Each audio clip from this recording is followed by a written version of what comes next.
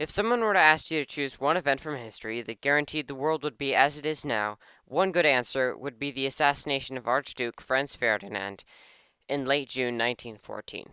If you think about it, you will see that without World War I starting exactly when it did, it would not have ended the way it did or when it did. We likely wouldn't see the technology that was invented during the war because the people who developed them would have never come up with it because they would have been working on other things at the time that they would have done so. They would have invented it. Then, when the inevitable European war started, the idea would never enter their mind. World War I started when it did, caused the Treaty of Versailles to have what it did. Italy got less than hoped, leading to Mussolini becoming il Duce. Hitler would have never risen to power, and the USSR likely would have never formed. And the European empires may have never fallen. We would never have landed on the moon, and you may not even have the phone that you are likely listening to this on.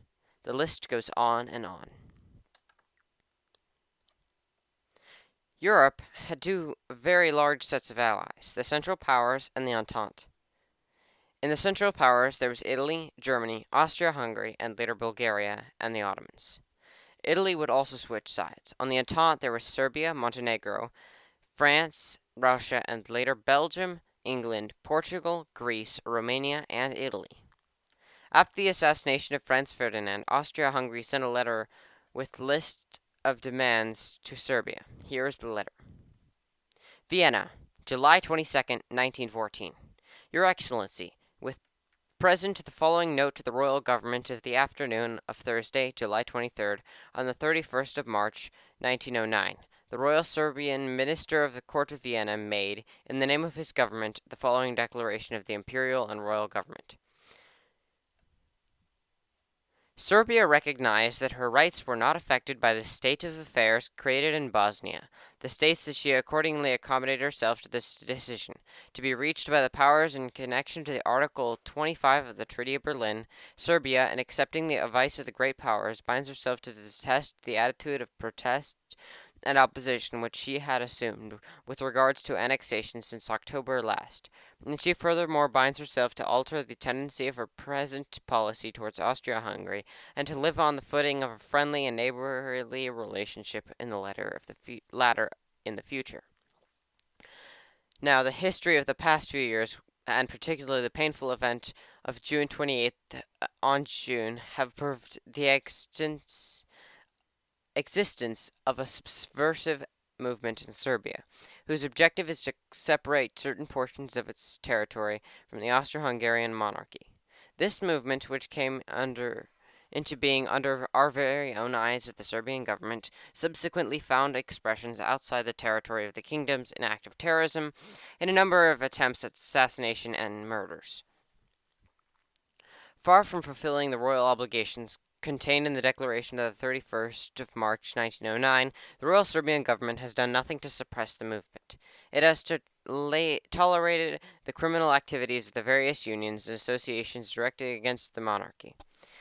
The unchecked utterance of the press, glorification of the authors of the assassination, the participation of the officers and officials in subversive intrigues, it has tolerated the unhealthy propaganda in its public instruction, and it has tolerated, finally, every manifestation which could betray the people of Serbia into hatred of the monarchy and contempt for the institutions.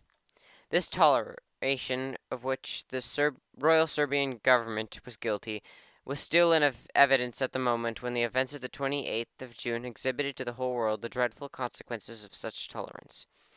It is clear, from the statement and confessions of the criminal authors of the assassination of the 28th of June, that the murder at Sarajevo was conceived at Belgrade, that the murderers received the weapons and bombs with which they were equipped from Serbian officers and officials who belonged to the Nandula Obrana, or the Serbian military, and finally, that the dispatch of the criminals and of their weapons to Bosnia was arranged and effected under the conduct of the Serbian frontier authorities. The result brought out by the inquiry no longer permit the imperial royal government to maintain the attitude of patient tolerance which it had observed for years towards these agitations, which at central Belgrade are spread thence into the territories of the monarchy. Instead, these results impose upon the imperial and royal government the obligation to put an end to these intrigues, which constitute a standing menace to the peace of the monarchy. In order to attain this end, the imperial and royal government finds itself compelled to demand that the Serbian government give official assurance that it will condemn the propaganda against Austria-Hungary. That is to say, the whole body of efforts whose ultimate object is to separate from the monarchy territories that belong to it, and that it will obligate itself to suppress with all means of its command this criminal and terroristic propaganda, in order to give these assurances a character of solemnity. The Royal Serbian Government will publish on the first page of its official organ, July 26, 13, the following declaration. The Royal Serbian Government condemns this propaganda directed against the Austro-Hungarian, that is to say, the whole body of efforts in the ultimate object to separate the Austro-Hungarian monarchy, territories that belong to it, and most sincerely regrets the dreadful consequences of these criminal transactions. The Royal Serbian Government regrets that Serbian officers and officials should have taken part in the above-mentioned propaganda, and thus have endangered the friendly and neighborly relations to the cultivative of the royal government, had most solemnly pledged itself by all declarations of March 31st, 1909. The royal government, which disapproves and repels every idea and every attempt to intervene in the destinies of the population, of whatever portion of the officers, officials, and the whole population of the kingdom, to the fact that for the future will proceed to the uttermost rigor against any person who shall become guilty of any such activities to prevent and to suppress which the government will bend every effort. This declaration shall be brought to the attention of the royal army simultaneously by order of the day from His Majesty the King, and by publication of the official organ of any army. The Royal Serbian Government will furthermore pledge itself 1. To suppress every publication which shall entice to hatred and contempt of the monarchy, and general tendencies which shall be directed against the territorial integrity of the latter, talking about the Austro-Hungarian monarchy. To proceed at once to the dissolution of the Narodna Obrana, to confiscate all its means of propaganda, and at the same manner to proceed against the others unions and associations of the Serbians who occupy themselves with propaganda against Austria-Hungary. The royal government shall take these measures as are necessary to make sure that the dissolved associations may not continue their activities under other names or in other forms, or in other words, that basically the Serbian government has to suppress speech against the Austro-Hungarian government. 3. To eliminate without delay from public instructions in Serbia everything whether connected to the teaching corps or with the method of teaching that serves or may serve to nourish the propaganda against Austria-Hungary, basically the same as the last. To remove from the military and administrative service in general all officers and officials who have been guilty of carrying out the propaganda against Austria-Hungary, whose names the imperial and royal government reserves the right to make known to the royal government when communicating the material evidence now in possession. To agree to the cooperation in Serbia of the 5. To agree to the cooperation in Serbia of the organs of the imperial and royal government to the suppression of the subversive movement directed against the integrity of the monarchy. 6. To institute a judicial inquiry against every participant in the conspiracy 28th of June, who may have been found in Serbian territory. The organs of the imperial and royal government delegate for this purpose will take part in the proceedings held for this purpose. 7. To understand with all haste the arrest of the Major Vojislav and Tankosik, and of one of the Malin Ciganovic, a Serbian official, who had been compromised by the results of the inquiry. 8. By effectively measuring to prevent the participation of Serbian authorities in the smuggling of weapons and explosives across the frontier, to dismiss from the service and punish severely those members of the frontal service of Skabats and Lasinotsa who arrested the officers in the crime of Sarajevo to cross the frontier. 9. To make explanations to to the imperial and royal government concerning the unjustifiable utterances of high Serbian function in Serbia and abroad, who, without regard for their official position, have not hesitated to express themselves in a manner hostile toward Austro-Hungary since the assassination of the 28th of June. 10. To inform the imperial and royal government without delay of the execution of the measures compromised in the foreign points. The imperial and royal government awaits your reply at the royal government by Saturday, 25th instant at 6 p.m. at the latest. The entire ultimatum was agreed to except for number 6. To institute a judicial inquiry against every participant in the conspiracy of the 28th of June who may have been found in Serbian territory. The organs of the imperial and royal government delegate for this purpose will take part in the proceedings held for this purpose. Simplified, that means that you will investigate everyone involved in the conspiracy, but on the courts there will be an Austro-Hungarian judges. Oh, did I forget to mention that if Serbia did not agree to all of this, every last bit of it, Austria-Hungary would go to war with a small nation. That is exactly what they did.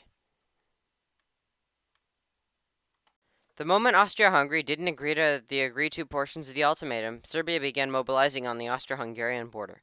Russia did the same. In response, Austria-Hungary asked Germany if they would help Austria-Hungary in a war. Germany said yes. Austria declared war on Serbia on the 28th of July, a month after the assassination of Archduke Franz Ferdinand, and then began mobilizing on both the Serbian and Russian borders. Germany started trying to get Russia to stop doing anything. The Kaiser and the Tsar were closely related and really didn't want to go to war. So the Kaiser Wilhelm II, sent to the Tsar Nicholas II, asking for both sides not to go to the war, and signed his telegrams with the German equivalent of Willy, and the Tsar signed his telegrams with the Russian equivalent of Nicky. Tsar to Kaiser, July 28th, 1 a.m., Peter's Court Palace, 29th July 1914. Su Majesté Empereur Neus Palais. I am glad you are back in this serious moment. I appeal to you to help me. An ignoble war has been declared to a weak country. The indignation in Russia shared fully by me is enormous. I foresee that very soon I shall be overwhelmed by the pressure forced upon me, and be carried to take extreme measures which will lead to war. To try and avoid such calamity as a European war, I beg you in the name of our old friendship to do what you can to stop your allies from going too far. Nicky. Kaiser to Tsar, July 29th, 1:45 a.m. This and the previous telegram crossed. 28th July 1914. It is with the greatest concern that I hear the impression which the action of Austria against Serbia is creating in your country. The unscrupulous agitation that has been going on in Serbia for years has resulted in the outrageous crime to which Archduke Franz Ferdinand fell victim. The spirit that led Serbia to murder their own king and his wife shall dominate the country. You will doubtless agree with me that we both, you and me, have a common interest, as well as all sovereigns, to insist that the persons morally responsible for the dastardly murder shall receive the deserved punishment. In this case, politics plays no part at all. On the other hand, I fully understand how difficult it is for you, your government, to face the drift of your public opinion. Therefore, with regard to the hearty and tender friendship which binds us both together for long ago, which firm ties, I am exerting my uttermost influence to induce the Austrians to deal straightly to arrive to a satisfactory understanding with you. I confidently hope that you will help in my efforts to smooth over difficulties that may still arise.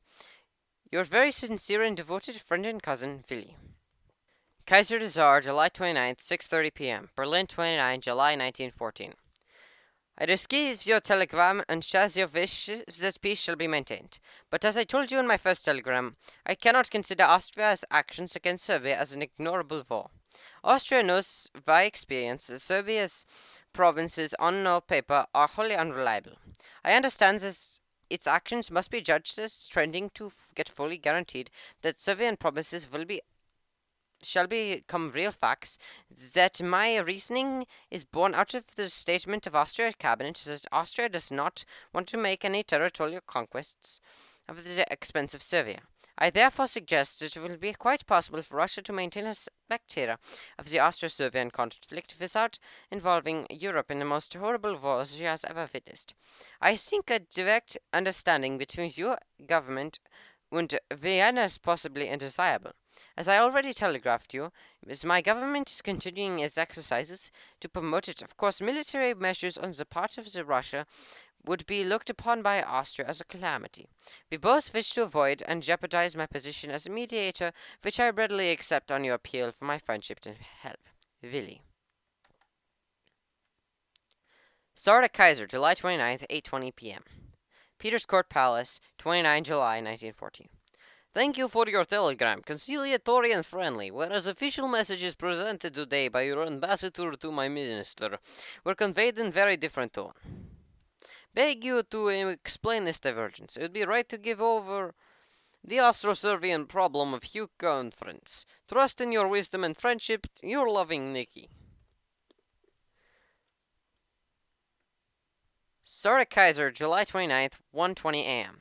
Peter's Court Palace, 30 July 1914. Thank you heartily for your quick answer. I am sending Tastishev this evening with instructions the military measures which have now come into force were decided 5 days ago for reasons of defense, on account of Austria's preparation. I hope from all my heart that these measures will in any way interfere with you, part as mediator, which I greatly value. We need your strong pressure on Austria to come to an understanding with us. Nikki. Kaiser de Czar, July 30th, 1:20 a.m. Berlin, 30th July 1914. Best thanks for a telegram. It is quite out of the question that my ambassador's language would have been in contradiction with the tenor of my telegram. Count Portugais was instructed to draw the attention of your government to the danger and grave consequences involved by the mobilization. I said in the same of my telegram to you, Austria has only mobilized against Serbia, and only a part of her army. If, as it is now the case, according to the communication by you and your government, Russia mobilizes against Austria, my role as mediator and your kindly entrusted me, I accept that at your express prayer. It will be endangered, if not ruined. The whole weight of your decision lies solely on your soldiers now, who have to bear the responsibility for peace or war. Willi. Kaiser de Czar, July 30th. Berlin, 31st July 1914. On your appeal to my friendship and your call to assistance begins the mediation between you and the Austro-Hungarian Empire. Well, this Austro-Hungarian government. Well, this action was preceded. Your troops were mobilized against Austria-Hungary, my allies. Thereby, as I have already pointed out to you, my meditation has been made almost illusory. I nevertheless continue my action. I now receive authentic news of serious preparations for war on the eastern frontier. Responsibility for the safety of my empire forces prevents measures of defense upon me. In my endeavors to maintain the peace of the world, I have gone to the uttermost limit possible. The responsibility for the disaster which is now threatening the whole civilized world will not be laid at my door. At this moment I still lie in your power to avert it. Nobody is threatened by the honor of the power of Russia, who can well afford to wait the result of my meditation. My friendship for you and your empire, transmitted to me by my grandfather and his dead bed, has always been sacred to me. I have honestly been often backed up Russia when she is in serious trouble, especially in her last war. The peace of Europe may still be maintained by you, if Russia will agree to stop the military measures which must threaten Germany and Austria-Hungary. Willi. Tsar to Kaiser, July 31st. This and the previous telegram crossed. Petersburg Palace, 31st July 1914. Su Majesté Empereur New Palais. I thank you heartily for your meditation, which begins to give up one hope that all may yet end all peacefully. It is technically impossible to stop our military preparations, which were obliged obligatory owing to Austria's mobilization. We are far from wishing war as long as the negotiations with Austria on the Servians' account are taking place. My troops shall not make any provocative action.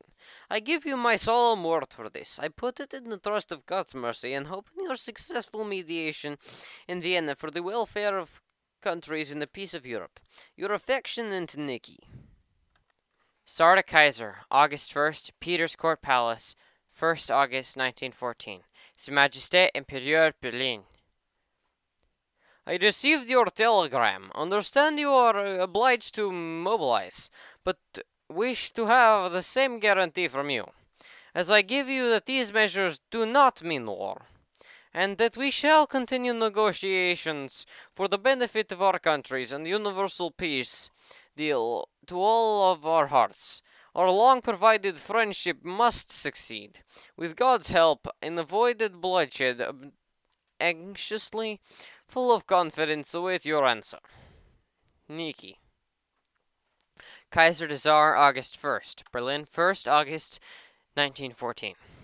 Thanks for your telegram. I yesterday pointed out to your government the way by which alone war may be avoided. Although I have requested an answer by noon today, no telegram from an ambassador conveying an answer from your government has reached me as yet. I therefore am obliged to mobilize my army. Immediately affirmative, clear, and unmistakable answer for your government is the only way to avoid endless misery. Until I have received this answer, alas, I am unable to disguise the subject of your telegram. As a matter of fact, I must request you to immediately order your troops on no account to commit the slightest act of trespassing over our frontiers. Willie. As you can see there, neither side is very hyped for another big war. But Kaiser Wilhelm II sounds much less trusting towards the end of the exchange, and more likely to go to war than the Tsar. This did not go well, and 19 days later, they declared war on each other. 22 days later, France and Germany simultaneously declared war on each other.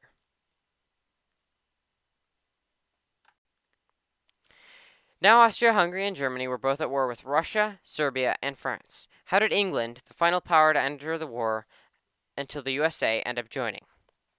The answer lies in two things: Belgium and the Schlieffen Plan. The Schlieffen Plan was a plan made by a German dude by the name of Alfred von Schlieffen. This field marshal's plan was a plan conceived in case of a two-front war fighting both France and Russia.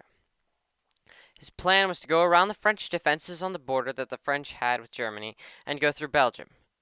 Go around Paris and then attack the French forces at the defenses and destroy them by making them fight a two-front battle. This would soon kick the French out of the war, and then the full German might could be focused on destroying Russia. Sounds good, right? Wrong. Did you hear that? And go through Belgium. You heard it? Still sounds benign? Well, I forgot to mention that Belgium was guaranteed by England. A guarantee is basically a big country saying that if someone invades this smaller country, then you have me to deal with.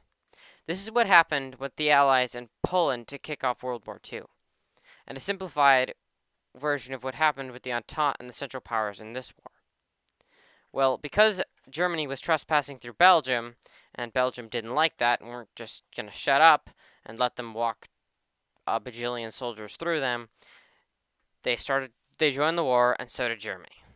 This is how all of the major powers in World War I joined the war, until the United States, 3 years later. In modern academia, there has been a push to get rid of what has been called great man history. I firmly disagree. I believe great men are part of history and should be honored and studied. So, I have created a segment at the end of every podcast. It'll be called the Hero of the Week, and each time I'll tell you of a different hero from the 20th century. This week, we have White Death. White Death was the nickname of a Finnish sniper from the Winter War in World War II.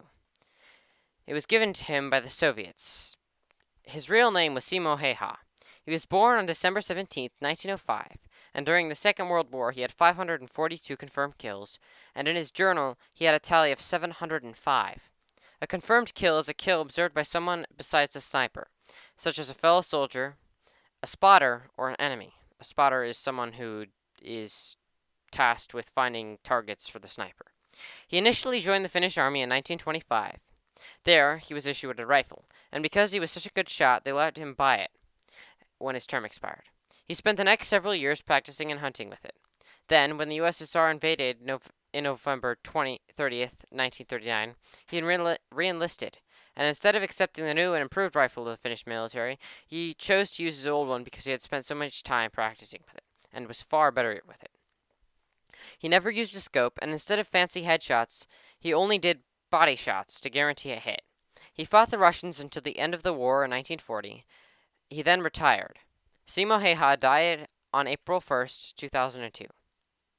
Next week, we'll dive into the Soviet Revolution of 1917. What led up to it, and why was it significant? Thanks so much for listening. This has been the 20th Century History Podcast. See you next week.